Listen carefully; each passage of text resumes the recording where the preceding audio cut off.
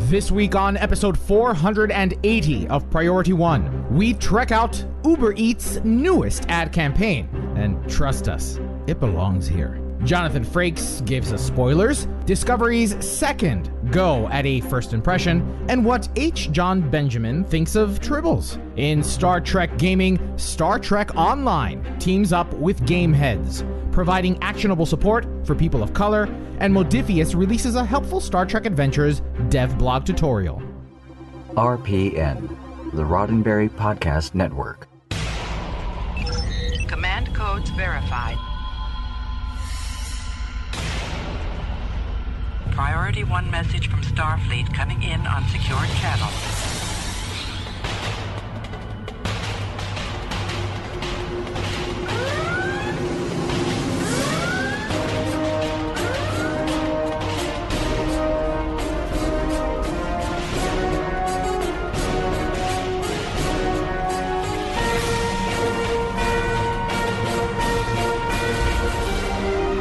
Welcome to Priority One.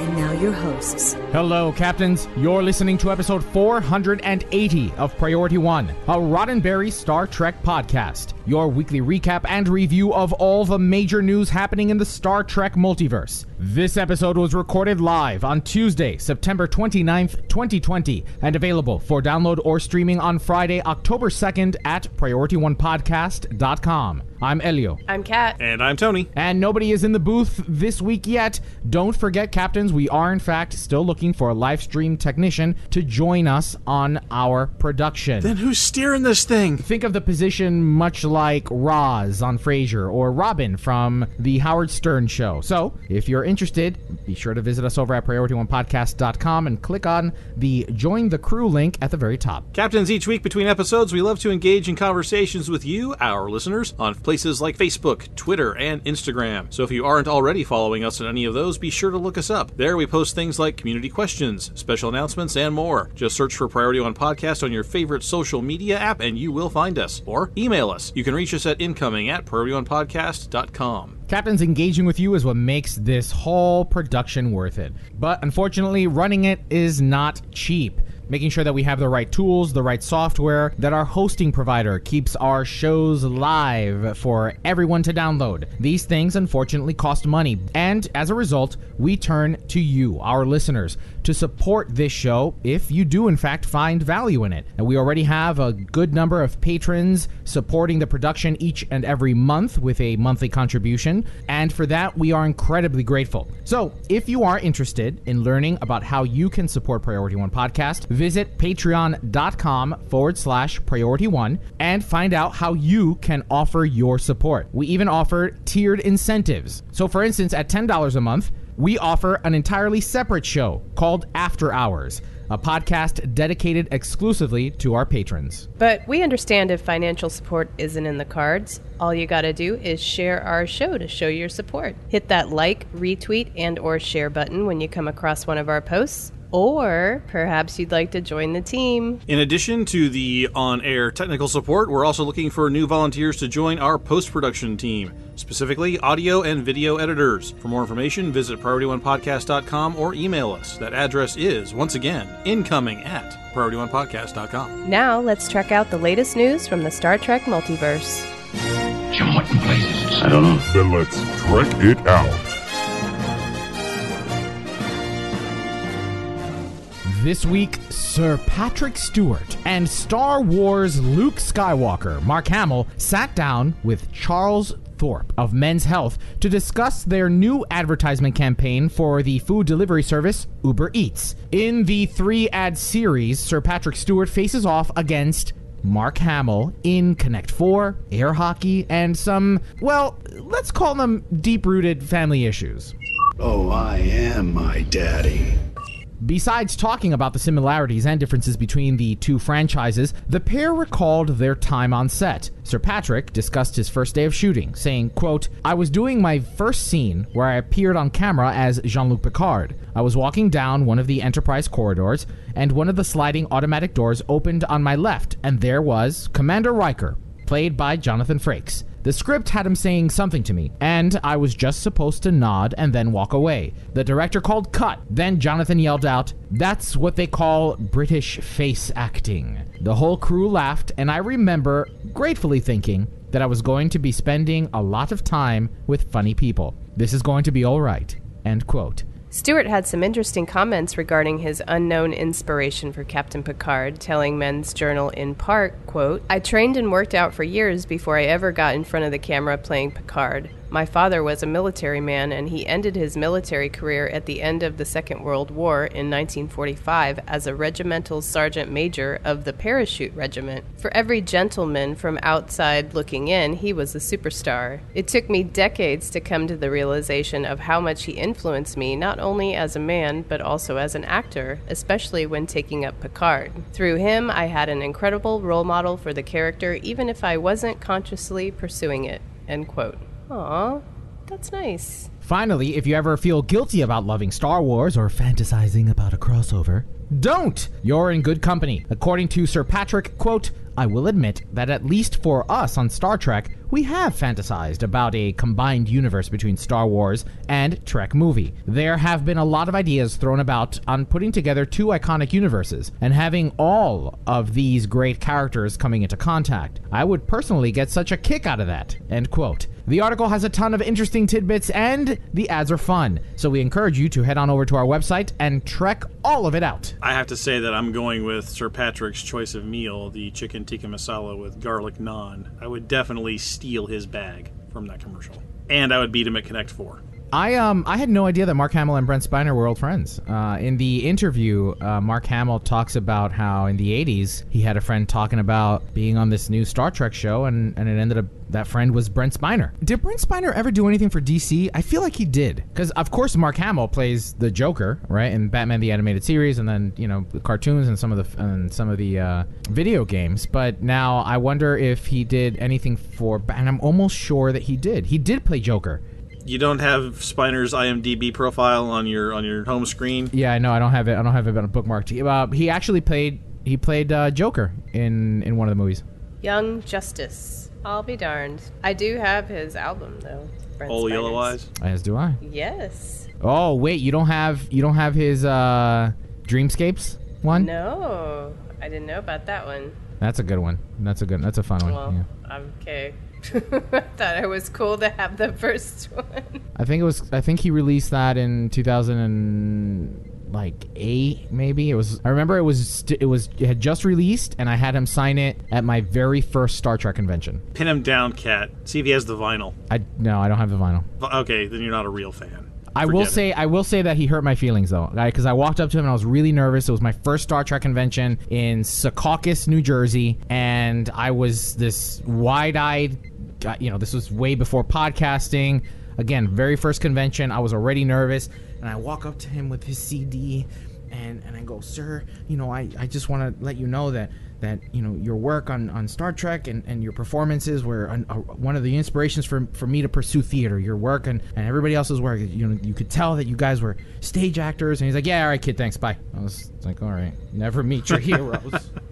Never meet your heroes. Oh, that's sad. And then since then, I don't know if every time I see him at a convention or something, I think he knows now that I'm a podcaster, right? And I'm sure he doesn't remember the first time he signed that thing. But now he avoids me because I'm a podcaster. Like now it's just like, nah, get the hell away, kid. Right. Now there's a legit reason for him to. Now there's a legit reason. But if you're listening to this, Brent, or somebody tells you about this, it's okay, man. I still respect you, and I still want to be like you. Come on the show. Let's have a conversation about theater and why Lin-Manuel Miranda is not the second coming of Christ.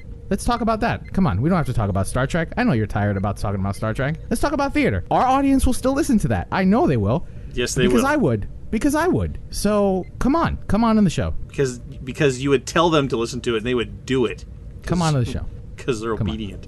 Let's talk about theater and a little bit of Star Trek. We'll just sprinkle a little bit here and there. But let's come on. Sir Patrick's Next Generation co-star and prolific television director Jonathan Frakes Rikered a chair to talk with friends of the network, TrekMovie.com. Hot off his GalaxyCon event, Frakes chatted with Anthony Pascal about the characters, events, and shooting of Star Trek Discovery Season 3, and in true Frakes fashion, probably told us more than he should have. When asked to confirm his directing of 3 episodes this season, Frakes gave away some plot beats, saying, and spoiler alert, can I get the alert? Thank you.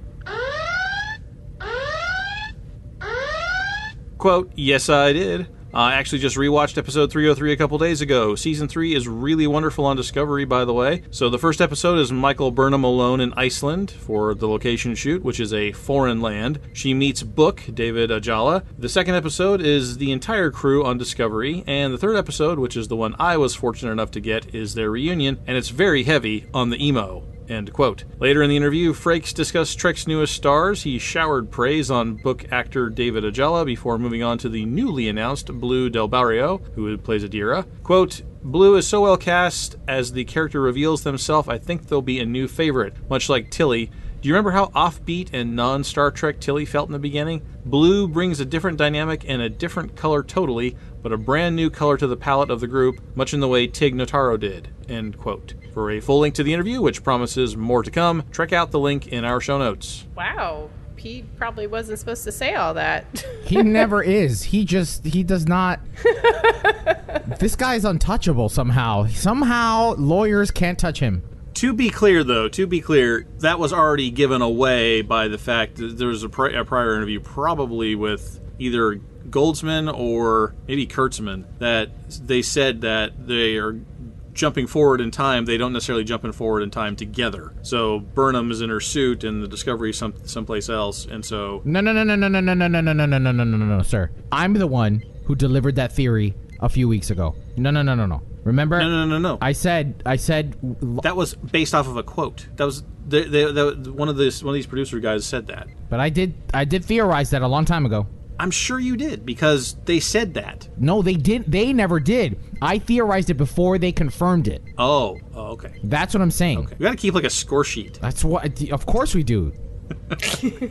I'm tired of everybody. I'm tired of the rest of this team getting stuff in the game like Star Trek Online or getting their theories proven right. And I've said things and nobody pays attention to me. Nobody loves me. No one says listen to a word I say. I haven't played the game in 6 months, Hour of Hera, and I still don't have my deltas. Could have been working on that. In episode 476 of Priority 1, released on September 4th, we told you about Star Trek Discovery's re-airing of its pilot, The Vulcan Hello. Want to know how that went? Are you sure? The Vulcan Hello, which originally aired on September 24th, 2017, was repeated for terrestrial television audiences exactly 3 years later, September 24th, 2020. Back in 2017, the series premiere, which aired at 8:30 p.m. Eastern Time, pulled in a solid 9.5 million same-day viewers, according to USA Today. 3 years later, Variety reported that viewership had dropped to a disappointing 1.7 million viewers, losing out to ABC's Season 5 premiere of The Match Game, which had 2.9 million viewers. So what does that mean? Well, right now it only means that The Vulcan Hello had 1.7 million viewers. The 3-year-old episode was, as mentioned previously, a repeat, even to network television viewers. There is no need to panic, right? I don't know. I don't know how to translate this. I mean, this is definitely a question for someone like Larry Nemechek, who's kind of in the weeds of the numbers game for Star Trek on CBS All Access. I mean, that's a pretty big jump, though, from 9.5 million to 1.7 million. It's 3 years later, though, and it's been around a long time. It's not new. If you really are into Star Trek, you've gotten CBS All Access and have already watched it a couple years ago. And honestly, this is just stopgap stuff. I don't know that they're looking to pull in big numbers here. I think they're just, again, this is more of a, maybe even you could consider it a lost leader to just catch anybody that might not have seen it and say, hey, maybe go see the rest of it on CBS All Access because we have a lot of other Trek over there now. So I don't think that they're expecting much out of it. But if the numbers are this bad and they continue to be this bad, it wouldn't surprise me if they stopped airing the season at some point and just said, go see the rest of it on CBS All Access while we put on an hour of, I don't know what game show. We should, no, Primetime Price is Right. That's what they'll do. Because the match game beat them here, so they'll just move Price is Right to Primetime. I didn't even know that the match game was a thing. Like, this is because... I didn't Who even watches terrestrial TV in the first place? And the number one show has 2.9 million views. Remember when it was in, like, the 30 millions or back when whatever. Everyone had to watch TV because there's nothing else to do. I don't know. I really don't know how to interpret it because Star Trek Discovery hasn't aged, right? Even though it's 3 years old, it's still pretty comparable to what we see in even today's science fiction television. So it's not like they were airing the pilot to the next generation, right? That probably would have gotten more viewers. You know what? You're right. I think that Probably would have. I think that the success of these things depends heavily on marketing. And to be honest, those home run hits come few and far between from CBS and CBS All Access. So I'm not surprised that people either miss this or were not interested in it. I think that this would have been... I still have conversations with people, especially older people, that were fans of Star Trek, grew up on it, but aren't prepared to shell out an additional $6 for yet another streaming service. Or they don't want to watch it on their laptops, right? Like, so this could have been an opportunity to finally pull those people in. Maybe the series premiere of Discovery, the season premiere of Discovery, maybe that wasn't the show to air. Maybe it should have been something like New Eden. Maybe it should have been the premiere of the second season or the finale or something, right? Something a little more conventional in what people have come to expect of Star Trek that have not ended up buying CBS All Access. Like I said, I think they will probably let it go. This was a Thursday night show, so I don't know what their expectations are for winning Thursday night. Unless it's, according to producer Jake, their lead-in show didn't do well either. So it's just their Thursday night lineup is just sort of weak anyway. So they depending on their expectations, it may just run the whole thing while they're trying to get production going again.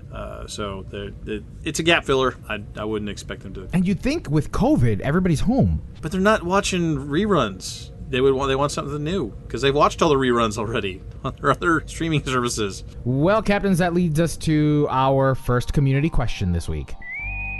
How do you interpret the 1.7 million viewers of the Vulcan Hellos re-airing on terrestrial television? Let us know in the comment section for this episode at PriorityOnePodcast.com or by replying to our posts on our social media channels like Facebook, Twitter, and Instagram. One of Star Trek's most divisive episodes seems to be the Season 2 episode of Short Treks titled The Trouble with Edward. From the IMDb summary, newly minted Captain Lynn Lucero is excited to take command of the USS Cabot, that is, until she meets Edward Larkin, an ornery scientist who believes he has found a revolutionary new use for tribbles. You remember Larkin, right? The guy who wanted to breed tribbles for food, that Edward Larkin? Well, this week, Edward Larkin himself, H. John Benjamin, did absolutely nothing to ingratiate himself with the episode's detractors. Benjamin sat down with Telegram.com to discuss Bob's Burgers, Archer, and The Trouble with Edward. Benjamin admitted to reporter Craig S. Saman, quote, "I never thought I would make it in the Star Trek universe, but I did. I was a Star Trek fan when I was a kid. It was really cool. I was thrilled to be asked," end quote. On playing the unique character, Benjamin said, quote, "It wasn't particularly hard to play that guy because he was oblivious. I'm not sure he knew how despicable he was, so that was the fun of it." From what I gathered, there are some Star Trek fans that took issue with that, the way the tribbles were discovered. People got very deep into everything working perfectly or logically based on the Star Trek universe. Maybe that was a problem, but that's not my problem, end quote. Finally, Benjamin addressed the fact that he may have been the first person to eat a tribble, saying, quote, "That's true, but you never know if Scotty Drunk ate one," end quote. To read the lengthy article, follow the link in our show notes.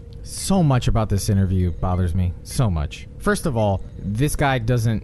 I mean, and I think he's just like this. I think it's just his nature, is that he just doesn't care about anything, right? Like, it's just that kind of... Do you get that from his Archer character or from the Larkin character? Because either character could really go with that. You could From all the just him. And the Bob's Just him. Burgers in him, everything he says. So, and I don't understand why is this guy so, like, because of Archer? Is that why? I do love Archer. He hit up exactly upon my problem with the trouble with Edward. I like that short treks. I just don't like the fact that it messes with the canon. So he's got my objection nailed right there. And he's decided it's not his problem. Okay, it is. It's not his problem. It's the writer's problem. The writer's got it wrong. The casting has a problem, too. For that character, he was perfect. Yeah, I guess. He's the jerk. He nails it right here. The guy does not know how despicable he is. But again, your point's well taken, though, because that's exactly Archer, too. He doesn't understand how despicable he is. He thinks he's pretty awesome. So good in Archer, though, but not here. The actor can only do what he's been given, right? And so... Right. As far as... And everybody casts him to play and do the same thing he does before. There you go. I mean, so how do you evaluate these things? Do you look at what they tried to do and then see if they hit the target? Or do you say, that was a dumb thing for you to try to do, but you did it?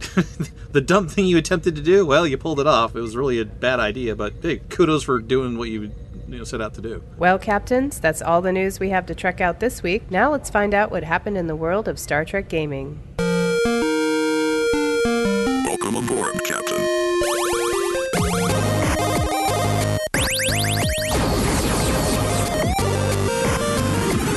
Congratulations. High score. This week it was announced that Cryptic Studios, the game development studio that designs Neverwinter, Champions Online, the upcoming Magic Legends, and of course, Star Trek Online, has teamed up with a local organization called Gameheads. What's important about this particular nonprofit organization is that it welcomes low-income youth and youth of color between the ages of 15 to 24 in the Bay Area into a program that trains them in video game design, development, and DevOps. Together, these young adults will work with experienced game developers at Cryptic to, quote, provide discipline-specific discussions, panels, and presentations, and mentor students in their desired fields, such as environment art, level design, or narrative design. End quote. Additionally, Cryptic has made a financial donation to Gameheads as well as the NAACP. Permission to speak freely, Captain. Yeah, go ahead. Yeah.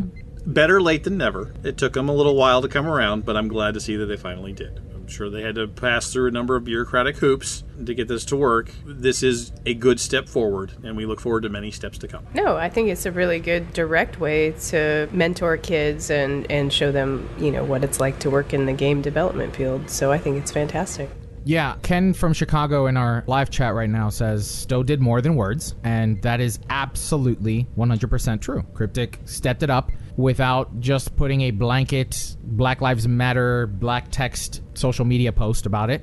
They have acted. And personally, I believe that this is a very good partnership. Whether you like it or not, there is substantial evidence that points to a systemically racial barrier that makes it incredibly difficult for low-income youth of color to move up and out of poverty. Additionally, there's evidence establishing inherent racism in technology itself. And no, I'm not saying that your toaster burns your toast because you're a dark-skinned Caribbean native. That's not what I'm suggesting. What I am saying is that there are algorithms in their current state, algorithms that drive facial recognition technology, for example, that have time and again misidentified individuals of color. So, to the ghost in the machine, anyone who's not white pretty much looks the same. But the thing is, that ghost is programmed by an industry-led, predominantly white community. So helping students, especially young students of color, break into the tech industry is just another positive way of ensuring that the tech industry remains inclusive and equitable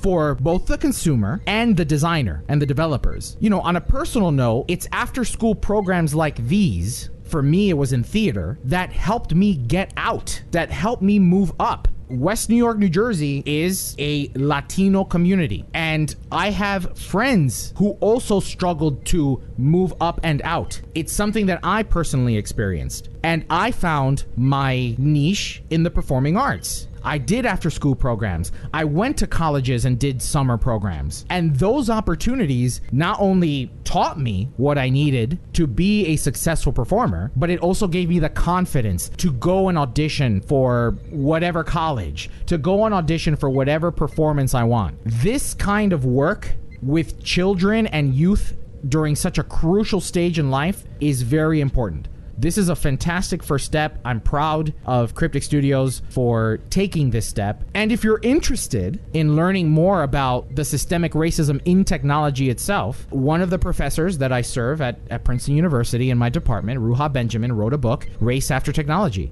Read that book. That's exactly what it talks about. And it tells these stories and these documented instances where technology has been racist. The ACLU also has an article about how facial recognition is inherently racist. So it's out there. The information is out there, and be aware of it. And fortunately, Cryptic Studios is working to help make our future in technology a little more equitable in the best way they can. So again, kudos to them. In a blog posted Tuesday, September 29th, Ambassador Kale announced an upcoming event to accompany the next year of Klingon content release. The Widening Gyre event runs from October 6th through November 5th on PC. No details are provided yet about the event itself, but the grand prize is breaking new ground for Star Trek Online events. By completing 20 daily progress cycles in the Widening Gyre, captains can obtain an entire 4-piece space equipment set, the Imperial Rift space set. So far, details are scant on the set pieces, but the descriptions provided in the blog point towards a science-based set that's trying to synergize control abilities with energy weapons. It's too soon to give you a verdict on how we think it'll perform, but stay tuned, captains. Once the stats are released, you can bet we'll be sharing the evaluations of the set on the show. I've got a lot of catching up to do, so I definitely won't know anything about this until I finish reconfiguring my ship. Well, unless you play science. I mean, this might not be solely for science, but me personally as a science player, I am very excited about this. And that it's a whole set for doing an event, which is also very exciting. Because normally you have to play a mission like 4 times in a row to get the set pieces. Now you play it 20. So just from a very top down, because again, we'll cover it more in detail next week, this is going to ultimately help make science builds a little more interesting. Oomphy. Yeah. I mean, we've already been like theorizing of what other consoles you could put on your science build, because if you have, say, improved gravity well as one of your space traits, plus this Rift set, plus some other special things, like what's that going to do? I'm really excited to find out. So I hope they release the stats soon. Nice. Well, captains, we hope that if you haven't told your friends that Priority One is back to covering Star Trek Online news, that you will, and that you'll return next week in episode 481 for our deeper dive into this new set piece. Well, the daily grind is part of the MMO experience, right? You run the same missions over and over to gain a reward that takes days, months, or years to complete. However, if you're tired of grinding marks for another reputation system in Star Trek Online, then you will be very happy with the latest news, because you can skip the grind. Well, you can skip some of the grind. Well, you can skip some of the grind in one part of one of the things available to grind. But now available for purchase, a Tier 5 reputation buyout from the Zen store. Starting at 3,000 Zen, you can pass go and proceed immediately to Tier 5 for a single reputation on a single character. Although, if you already made some progress in your reputation tier, the price is reduced proportionately, depending on how much progress you've made. Keep in mind, though, if you do purchase the buyout, you're only getting to Tier 5. There's still a Tier 6 you have to get to, which takes about 60 days running those daily missions every day to get to Tier 6. But because you bought out to Tier 5, you do get at least 600 marks, so you don't have to run the TFOs. So it does save you some time when you run those daily projects if you do buy it out. So, Kat, what does this mean for the player, right? And for me, for example, right, I have not logged in. I have not contributed to the game in any measurable way since the beginning of the year. And when I first saw this headline, I kind of got excited, although I don't know if I missed any reputation while I was gone. Are you at Tier 5? I don't think I'm a tier 5 on everything. Well, there's a bunch of factors as to whether or not this would benefit you. First, how often do you play? Which reputation you might want to advance, because you certainly don't want to spend, it's $30 per reputation. There's 13 reputation systems. I think what's really going to drive the purchase here is maybe you're looking for something specific in that reputation for that specific character, because otherwise you can just grind for it. I mean, that's kind of why you play an MMO. And I think most players have already done so and might not want to advance like that. So it really comes down to time versus money. If you want to save the time, you can spend the money. For the casual player, it looks like it might be a decent deal, right? 3,000 Zen, especially if you take advantage of a Zen bonus sale or something. It might be a way for someone like me, who was gone for a long time, to come back and not want to do the grind. Because, you know, funny you say that MMO can be a grind. Yeah, that's true. But for me, that's the least enjoyable thing about an MMO. Right. For me, I want to, especially with Star Trek Online, I love the tentpole events, specifically the featured episodes. And I don't necessarily want to log into the game to play the same mission once a day. Now, what about new players? What about experienced players? What about elite players? How, you know, what's the general rule for them? I think this would really just appeal to like players like you, not new players, because you can't really even get to the reputation system until you're level 50. So if you're brand new, you definitely don't want to do this, because all the gear is Mark 12. So level 50, you can unlock Mark 12 gear. That's when you may want to consider it, but I feel like it's more for the mid-range casual player. You've been gone for a long time, but you hear that the competitive space set is the new meta, so you want that, and you're at tier 3. Well, you don't even have to pay 3,000 Zen. You'll pay like whatever it is reduced to whatever you've earned so far. And once you get to tier 5, you do get, I mean, it's tier 5 is great because you get about 600, more than 600 marks. You get a big chunk of dilithium, like it's 32,000 dilithium ore. You get the special bits that are required to build the piece of equipment that you want. Usually they require 5 pieces of whatever it is. Say for the competitive reputation, it's the stratagems. So you can at least get 1 piece of equipment, maybe 1.5 pieces of equipment for leveling up to tier 5. So it can be worth it if there's something specific you want and that you're just coming back to the game and you hear about it and you want to get it, you could probably do it. Now, what about new players? What about people who are, you know, for instance, other listeners that are coming over to us from the Roddenberry Podcast Network who may never have played Star Trek Online and might be interested in doing so now? Is this something that they should consider, dropping 3,000 Zen to catch up with I would players? not recommend it, because part of the STO experience is to play the game and to run the missions. So I feel like if you're running the missions anyway to earn the marks, you could just get there. It really doesn't take that long to get to tier 5. It's about a month if you run the missions daily. You know, like I said before, it takes longer to get to tier 6. So for a new player, I think if you're just playing the content and running TFOs, you would easily get to tier 5 without having to purchase it. But if you've been online, you know, like, hey, I don't really want to do this, I'm not committing the time, and I'm just going to buy it out, then that's worth it for you. And as Selleck mentions in the chat, there's much better purchases you can make for 3,000 Zen in the C-Store, maybe, that are better than spending your money on this. For new players especially, because there's a lot of ships that have traits that you're definitely going to want. Jamal asks if you're a filthy casual, is it worth it? I'm that filthy casual. I think that it's going to be case by case for casual players. Yeah. You know, for people who come in for tentpole events. I prefer to spend money than time earning things that I want in the game. And I definitely don't gamble. So if I can't buy it outright with Zen or EC, then either I'm going to try to grind for it the way the system was originally designed, or I'm not going to worry about it. For the lifetimers who come back and have their big pile of Zen sitting in their account that's been building up, this is a great way to burn some of it.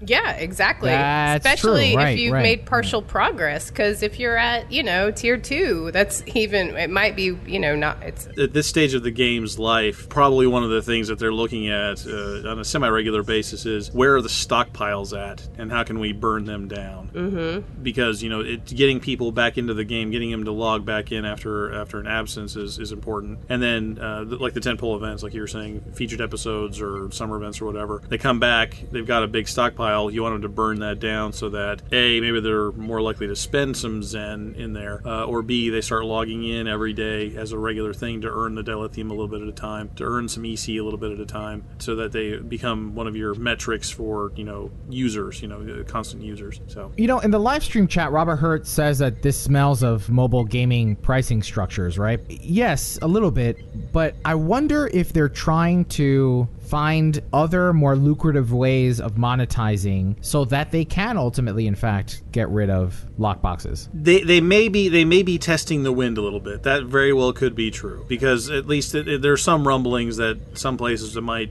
make lockboxes illegal or more regulated. So this might be a wind testing kind of a thing, but and they'll probably use whatever data they get off of it to inform that decision. But for the immediate future, until something concrete happens, it's lockboxes all the way. Yeah, and I feel like they've been moving towards this, because remember they offered the instant level 70 for Romulans.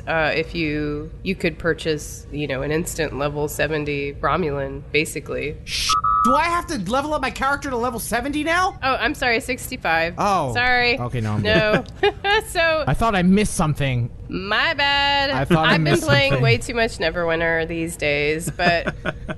No, so you can get an max level purchase for your Romulan. That was a purchase that they did not too long ago. So, I mean, the fact that you could instant purchase advancement for a reputation system, I'm not surprised. So maybe they are trying to move away from lockboxes, which would be nice. Well, I think this is a good place for another community question. Captains, what do you think about the reputation system buyout? Will you be taking advantage of this new feature in order to expedite your progress through reputation systems? Or is this a hard pass for you? Let us know in the comments section for this episode at PriorityOnePodcast.com or by replying to our social media posts with this question. Well, Captains, the 2020 summer event has come and gone like a beautiful Ryzian sunset. Back when the sun sat on Ryza. Anyway, while we've enjoyed our fast ships and fabulous costumes, there's one event item that snuck in under the Tachyon grid and into our hearts. The Rainbow Tribble grants you a 2.5% critical chance in ground combat when you pet it. That in itself is pretty good, but it stacks with each active Rainbow Tribble on your team. Hand one out to everyone on your away team, and you'll be looking at a 12.5% crit chance buff to every team member. Rainbow Tribbles go for 50 Lolonaut favors from the event store, or 1 million EC on the exchange at the time of writing. A pittance, really, for that kind of raw power. Man, if everyone on your team has this, it's fantastic. I'm excited to try this out because... you've been talking. You even gifted me one. I know, thank you so very much. because they're adorable. It was my welcome back gift. It's one of those sort of Homer Simpson bowling ball gifts because it's really a gift to her. It's like, yeah. Well, when we run TFOs together, you can use it. I can run. Right. Who said I'm going to do ground TFOs? Yeah. Well, we've been doing them, because we do TFO Thursdays on Thursdays. Yeah, these are awesome. But now you're sort of obligated to run a TFO with her because she gave you the triple. It's like you sort of have to now. That's true. You're sort of indebted. That's true. It's okay. It's not the worst thing ever, right? Or is it? Right. In other Star Trek gaming news... So you backed the Humble Bundle. You have hundreds of dollars worth of prime Star Trek role-playing material at your fingertips. Great. Now what? Well, don't worry. Modiphius has you covered.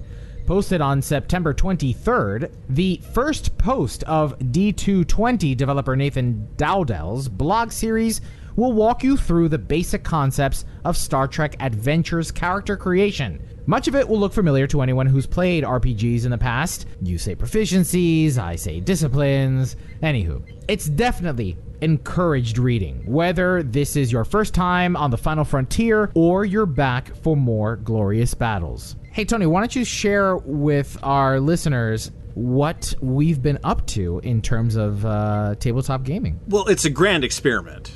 We're not sure what's exactly going to come out of this just yet, but with the help of Priority One and Guard Frequency alum Lennon, who now runs the Heroes Rise podcast, we are embarking on a bold new adventure in tabletop RPG gaming with the Star Trek Adventures game ourselves. Now, we did record the first session, and it went pretty well, I think. We had a pretty good time with it. We did not record the session where we did character creation because it's kind of a mess. So Lennon did direct us to a website where the character creation sort of was handled for us, because the mechanics of doing it are kind of scattered throughout the core rulebook and in several supplements.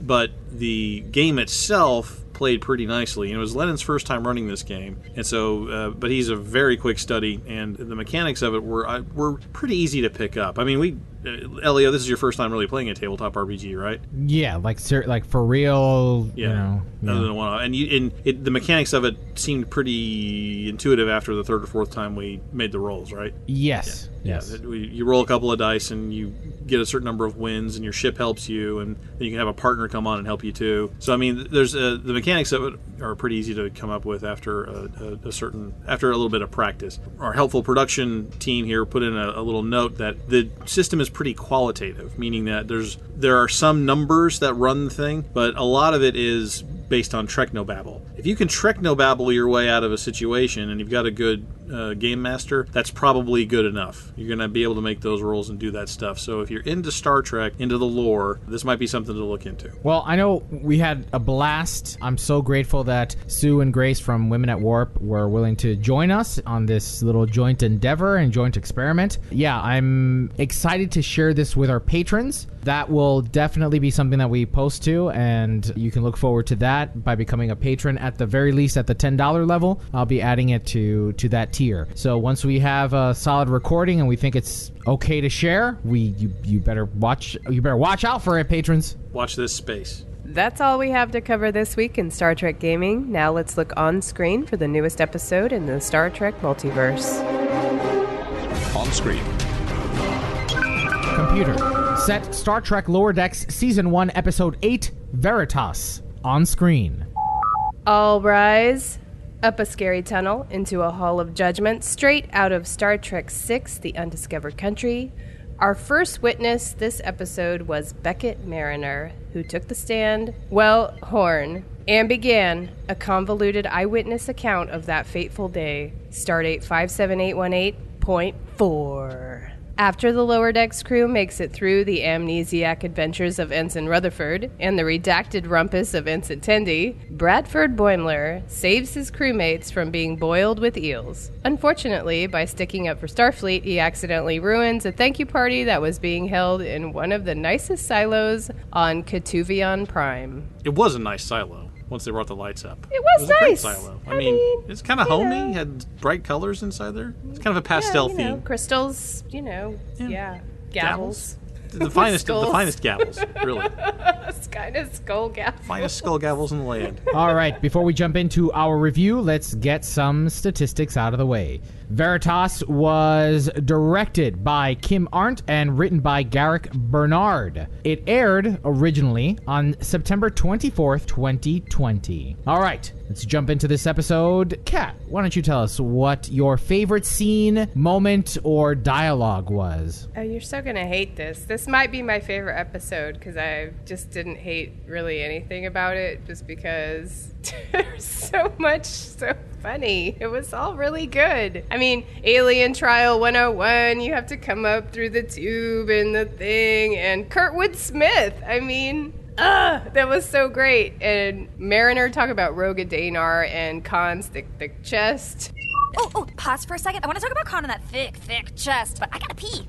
I mean, classic. It was dying. It was so funny. You know, Elio's gonna be real mad at you for joining the Tony Hunter School of reviewing Lower Decks. I mean, he's gonna be mad. But you can see his dissatisfied face right now. I know he hated it, but I loved it. Tendi, the cleaner. I mean, Tendi just goes crazy. Rutherford and his, waking up in every different situation. That might have been my favorite bit with him rebooting, and having missed everything.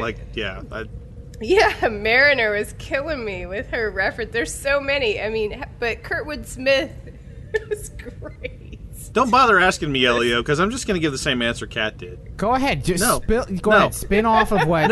Work off of what Kat was saying, and go ahead. Feel free to contribute to the conversation. There was not a weak moment. It's all the same question. It's all the same questions that I ask you guys each and every week. So as long as you can articulate why these are there wasn't a weak moment. Good episodes. There wasn't a weak moment in this episode. There was there wasn't. There was not a moment. Okay. No, it was exciting and the twist was hilarious. I mean, Q. There was forgot about Q. There was not a moment where I was taken out of the episode. Like it didn't. It never derailed. You might not have liked the direction it went, and I get that. But there was never a moment where I was. First of all, I out. haven't even said anything. Oh, yet, but you guys are already. This is. Assuming. We could just. This tell is a radio by your face. show. It's true. It's a radio. So let me paint a word picture for the audience here. The teacher face. The teacher face was on. Okay, the teacher face has been on. All right. So Tony, what was your favorite scene? What was your favorite moment? They were all I get my it. The whole thing. I get it. But there had to have been one. There had to have been one moment that made you go, ha ha ha ha. You know, at least a good hearty chuckle. I don't know. I didn't keep track. Right, so like I said, my favorites are probably the rebooting. That's because you're not doing your homework. The favorite. I think my favorite bit was the rebooting thing with Rutherford. Right. This is one of those things where the episode is strengthened by the things they don't show you, like what the hell happened between the part where he shut off and the part where he came back up. Like things happened, right? But you don't know what they were. But they were probably awesome.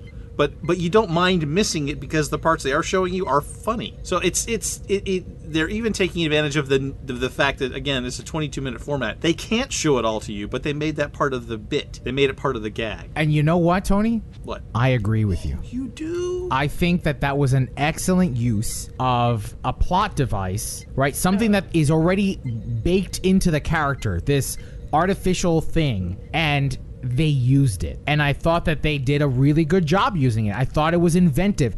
For the first time, I walked away going, well, okay, that was creative. That felt creative. Wow. Mark this down. Wow. Mark it down, everybody. Mark it down. Mark it down. The one thing you liked about it? The one thing. No, all right. So this particular episode especially, right, when, like you mentioned, Kat, when they're battling about Roga Dinar and Khan. Roga Dana, are you nuts? I said, who's the all-time biggest badass, not who's a dude nobody's heard about. Everyone knows Roga Dana. No, they don't. He totally outsmarted Picard, and he has amazing hair. Well, what about Khan, right? Khan was a genetically engineered supervillain. Dude was a space seed. Roga Dana. Get the out of my face. This episode especially made me feel as if though I was watching us having snuck on to a Starfleet vessel. Yeah. Like and that felt weird for me. That felt weird. And I don't know that I like that because, yeah, sure, I wish I could be on a Starfleet vessel, but these feel like imposters, right? Like it's us who have snuck on into Starfleet, right? It is so canon heavy. It is so Easter egg heavy that I wonder, and I was talking about this with my friend Devin, who I think you met at Vegas that one year. Oh, I know Devin. Yeah, I remember Yeah. Devin. You know, I was telling him about the show, and I was like, oh, have you watched Lower Decks yet? And he's like, no, I haven't. I was like, yeah, give it a shot, and let me know what you think, because Devin likes Star Trek. Yeah. And as a matter of fact, he's a chef, and I keep trying to pull him into doing Star Trek-themed plates. We talked about that with him back then. Yeah, he's going to start it. He's going to start an Instagram account. I'm telling him. Do it, man. Yeah, no, I know. It's going to be great. But he's not that well-versed in this kind of lore. So I wonder if he'll enjoy it, right? He's a blurred, and he loves science fiction. He loves DC Comics. He loves Marvel. He loves all of it. We go to New York Comic-Con. Whenever there's a Comic-Con in the area, he and I go together. And I trust his opinion. His nerd guts. Yeah, and so I'm kind of curious to see what his reaction is going to be to Lower Decks when he finally watches it. Bet he likes it. Because he's also a Star Trek fan. He's not deep in the lore, so I don't know that he'll get those jokes about Khan or about Roga Dinar. I don't know, man. That's true. I'll get back to you on that. I'll get back to you on that. I mean, I've heard from other people who say that their wives are watching it and they're enjoying it. You know, Z is in another Discord chat with people that are not really Star Trek fans, and they're watching it, and they said, one of them said this was their favorite episode, even with all the references, because there's a million Easter eggs. Yeah, this one was just like there's I said. It's all Easter eggs. It's all Easter eggs. You can't. Yeah, you crack on shells if you step to it the wrong way. Yeah, I mean, Mariner is just everything out of her mouth is an Easter egg. And what I loved about Kurtwood Smith was, and the whole scene, right, with this trial thing, they were going for Undiscovered Country, right? They were going for Undiscovered Country. Oh, and yeah. Kurtwood Smith was doing his damnedest to channel Christopher Plummer and Chang. I mean, you know, like the like we were joking earlier, right? Stardate 57818.4. I thought it was J.G. Hertzler again. For a second, I thought it was J.G. Hertzler again. So did I. Yeah. He was totally doing a Klingon there. Totally doing Klingon there. Yeah. It was great. So, yeah, Kurtwood Smith in this was just delightful. And my the one that, the moment that got me to go, ha, ha, ha, ha, just as dramatically as I delivered it, was the moment that Phillips, it was one of the blackout moments, and they're on the hull of the Romulan bird of prey. Warbird. And Phillips is like, Mark Twain's got a gun. Phillips! Oh, man, are you okay? Tasha, no, the garbage bag's behind you. Oh, no. Tasha, look behind you, a garbage bag. That got me. That legit got me. I laughed real hard on that one. I laughed when the Romulan was like, you know who I hate? Remans. Oh, they're the worst. That was just so funny. They've completely hit their stride. They have completely hold on a second, though. The redacted thing, that didn't feel... there were two moments that I was like, come on, let's I loved it. Let's not beat this to a dead... Look, man, it felt like they were beating a dead horse. No. The redacted there was that last scene where... Mariner. Where, no, Tendi, like they're back in the ready room and they're in the observation deck and they're like doing this last minute thing and he goes... Package is safely on board and there's no indication that the Yulin High Council detected us. Right? That was funny, right? And those were well executed, redacted beep kind of back and forth. It's always funny when you bleep. But it got to a point where it felt like they were beating a dead horse. And the scanner thing, the whole Romulan, they're scanning us. Oh no, that's not fine.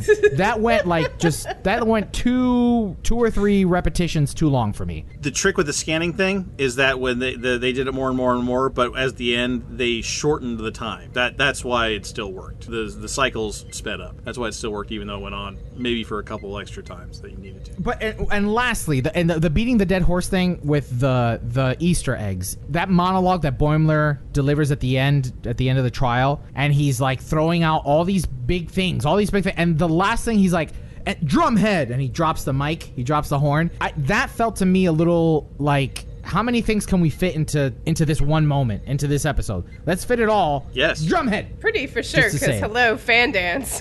Yeah. Wait, you're distracting me. Hey. But it was... Yeah, anything that's trying to pull off a Star Trek V reference, you know they're digging deep. There was a bet. I'm telling you, there was a bet. There was a target number of references in the writer's room. This was Super Troopers. And there was a jar, but also hilarious, because I feel like how many times can you say meow? Drinking syrup. We're drinking syrup, rabbit. Yes. Yeah. There was a jar, and there was like a chart next to it, like how many references are we going to hit, and the person that got the right amount. Oh my God, the jar, the Gorn wedding! We forgot even to bring that up. Oh God, fantastic! So many. They've hit their stride. They continue to their stride. I will be if we ever come across a weak episode, I'll be sure to point out, okay, they've fallen off, because now my expectations have ramped up even higher. We only have 2 more episodes. Right. And so I feel like they'll be able to carry the momentum through. I feel like I'm kind of regretting not buying the t-shirts now. I have a lot Maybe not that much, but I might want the one from this episode. Let's go over the formula. So they had a cold open, was connected to the show, so you don't get full points for that. But then they paired off the lower decks with the senior staff. They had Ransom with Tendi. They had Boimler and Mariner with the captain. They had Rutherford with Shax. So, I mean, they kind of got that mix done right. They had like an A plot and a B plot, but it was all mixed together into like the overall A plot. Then they had B and C plots because they sent the different people off on different missions. So, I mean, I think their formula is good here. I mean, they've got the recipe. They just need to keep executing. That wraps up this week's On Screen for Lower Decks. Now let's open hailing frequencies and see what's incoming. Message coming in, sir. Hailing frequencies. Open. See, we are getting to know each other. Well, Captains, hailing frequencies are now open, and we're ready to receive all of your incoming messages. Last week, our community question was, how do you feel about Noah Hawley's film idea? Do you like the idea of moving away from Kirk and Picard? Do you think Federation ideals should need to be saved. From Twitter, Ken from Chicago mentions the Keith DeCandido Klingon novels and Peter David's New Frontiers novels before saying, I have concerns that Noah Hawley's Star Trek film would be about how humanity got from now to Starfleet. I'm wary of yet another prequel, but between Picard and Discovery Season 3, I think the future's well in hand. Also on Twitter, Section 31 Trek replied, we moved away from the previous crews every time a new series came out. Star Trek has a big galaxy, and we can have new heroes. Give us a new ship and a new captain. Again from Twitter, Bertholf writes, the film itself, mild intrigue. There's a whole quadrant of possibilities that don't require existing shows to hold up the plot. I don't think it's about values needing to be saved as proved and supported. Politically, that's important right now, in real life. Lastly, from Twitter, JFC replied, don't think it would hurt, but I do like seeing less-known actors and getting to see them flourish outside of Trek later. Patrick Stewart, Brent Spiner, and Alexander Siddig as examples. From Facebook, Dave Rutley wrote, my thought is that yes, moving aside from the established characters of the original series, Next Generation, Voyager, etc., could establish a new arc for the IP. Taking, for example, a First Contact start point, say, and build from there into the Federation's beginnings by exploring the first exploits of the fledgling Federation against the Klingon and mysterious Romulan empires. Or perhaps a couple hundred years later, we could explore the 2300s and Federation conflicts with some of the other antagonists like the Tholians or the Zenkethi. There were 150 member worlds to draw stories from by the mid-24th century. I hope Noah Hawley's film brings new light to the Kelvin blight that has weakened the shining of our beloved IP. And lastly, we have a voicemail from Patreon supporter Hayden Jones. Hi, Priority One. This is Hayden Jones from Toronto, Canada. I was thinking about your question about Noah Hawley and whether we should have a new cast and crew. And it brought up for me a basic question, which is, why do we have the Star Trek movies? I think Star Trek is best served on TV, where we can have longer character arcs and get to know the characters better. Whereas in movies, we have sort of established characters and they have plot armor. They can't be killed. But if we had a new crew, we could kill them off. They could do surprising things to us. I think that'd be terrific. I think that would give a spot for the movies to occupy. Well, I think Hayden Jones has a point that, you know, the movies are for established characters, but if you introduced a new crew, then you could do all basically saying you could kill off some of them and it'd be okay. He's looking for a Star Trek Rogue One. Yes. Yes! Oh my god, get out of my head. That's exactly what I was thinking. You could do the Enterprise C. Yeah. I always, yes. Let's do Rogue One for Star Trek, please. It is. Let's Enterprise C. That's it. Rachel Garrett. Yeah. Let's see that. Well, that wraps up episode 480 of Priority One, a Roddenberry Star Trek podcast. But there are more great shows available to you on the Roddenberry Podcast Network. Just visit podcasts.roddenberry.com for a complete list. Then be sure to subscribe to them all and share them with your friends. And we can't forget to send a special thanks to some of our Patreon supporters like David K. Rutley, Peter Archibald, Gerald Bosch, and Joshua Selig. And here's a reminder of our community questions for this week.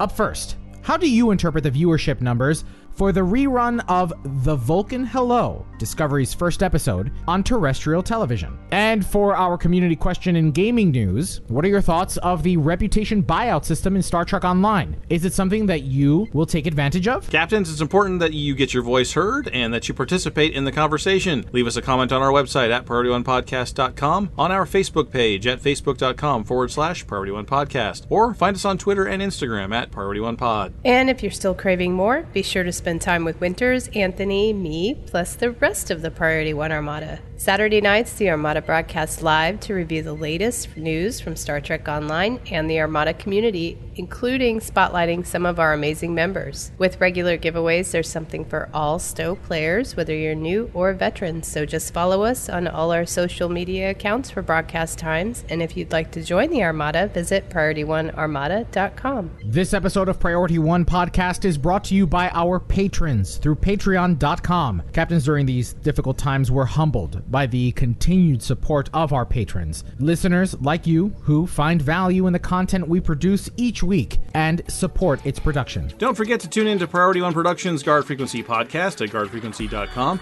Each episode, the Guard will take you inside the universe of your favorite space sims, including a tabletop adventure played out by your hosts. And Heroes Rise brings you up to date with the world of Dungeons & Dragons. Learn all about the latest publications, tools, tips, tricks, and traps in less time than it takes to skin a wyvern. Head over to heroesrisepodcast.com to discover their secrets. Thanks to our audio editors, including Gray, Brandon, William, Rand, Daniel, Roscoe, and Skiffy. Thanks to our producer Jake and associate producers Shane and Thomas of the Priority One Armada. Together they help us organize and write up our weekly summary of the headlines from the Star Trek multiverse. Thanks to our social media manager Anthony. Thanks to our graphic artist Henry, with support from Jason of the Priority One Armada. Thanks to the composer of our theme music, Chris Watts. But most importantly, a big thanks to you, the Star Trek community, our listeners, because without your ongoing support, none of this would be possible. Enemy ship on sensors. Red alert. Shields up. Engage.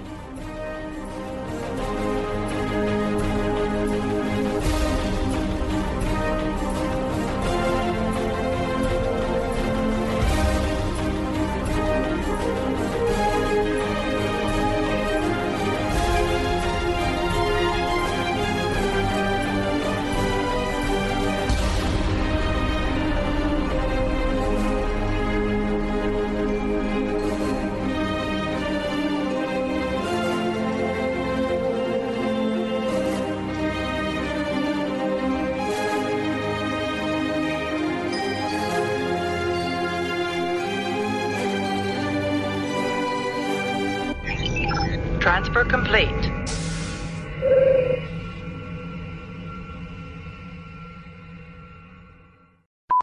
This episode was recorded live on Tuesday, September 29th, 2020, and available for download or streaming on Friday, August? Oh, no, don't go back in time. No, we are not rolling this back. Going through it once, that's it. Okay. I mean, it doesn't take away from the fact that it was the worst one, but okay. Yeah, it was. No, it doesn't. No, but you read the last thing about the pilot, and so. Oh yeah, all right. Well, while y'all do that, I'm gonna go get a refill. Okay. And change the batteries on the shotgun. I'm pretty sure she gave me the finger off air. Yeah, she held it below the camera pickup. It was artfully done. It was artfully done. Podcast.roddenberry.com, the Roddenberry Podcast Network.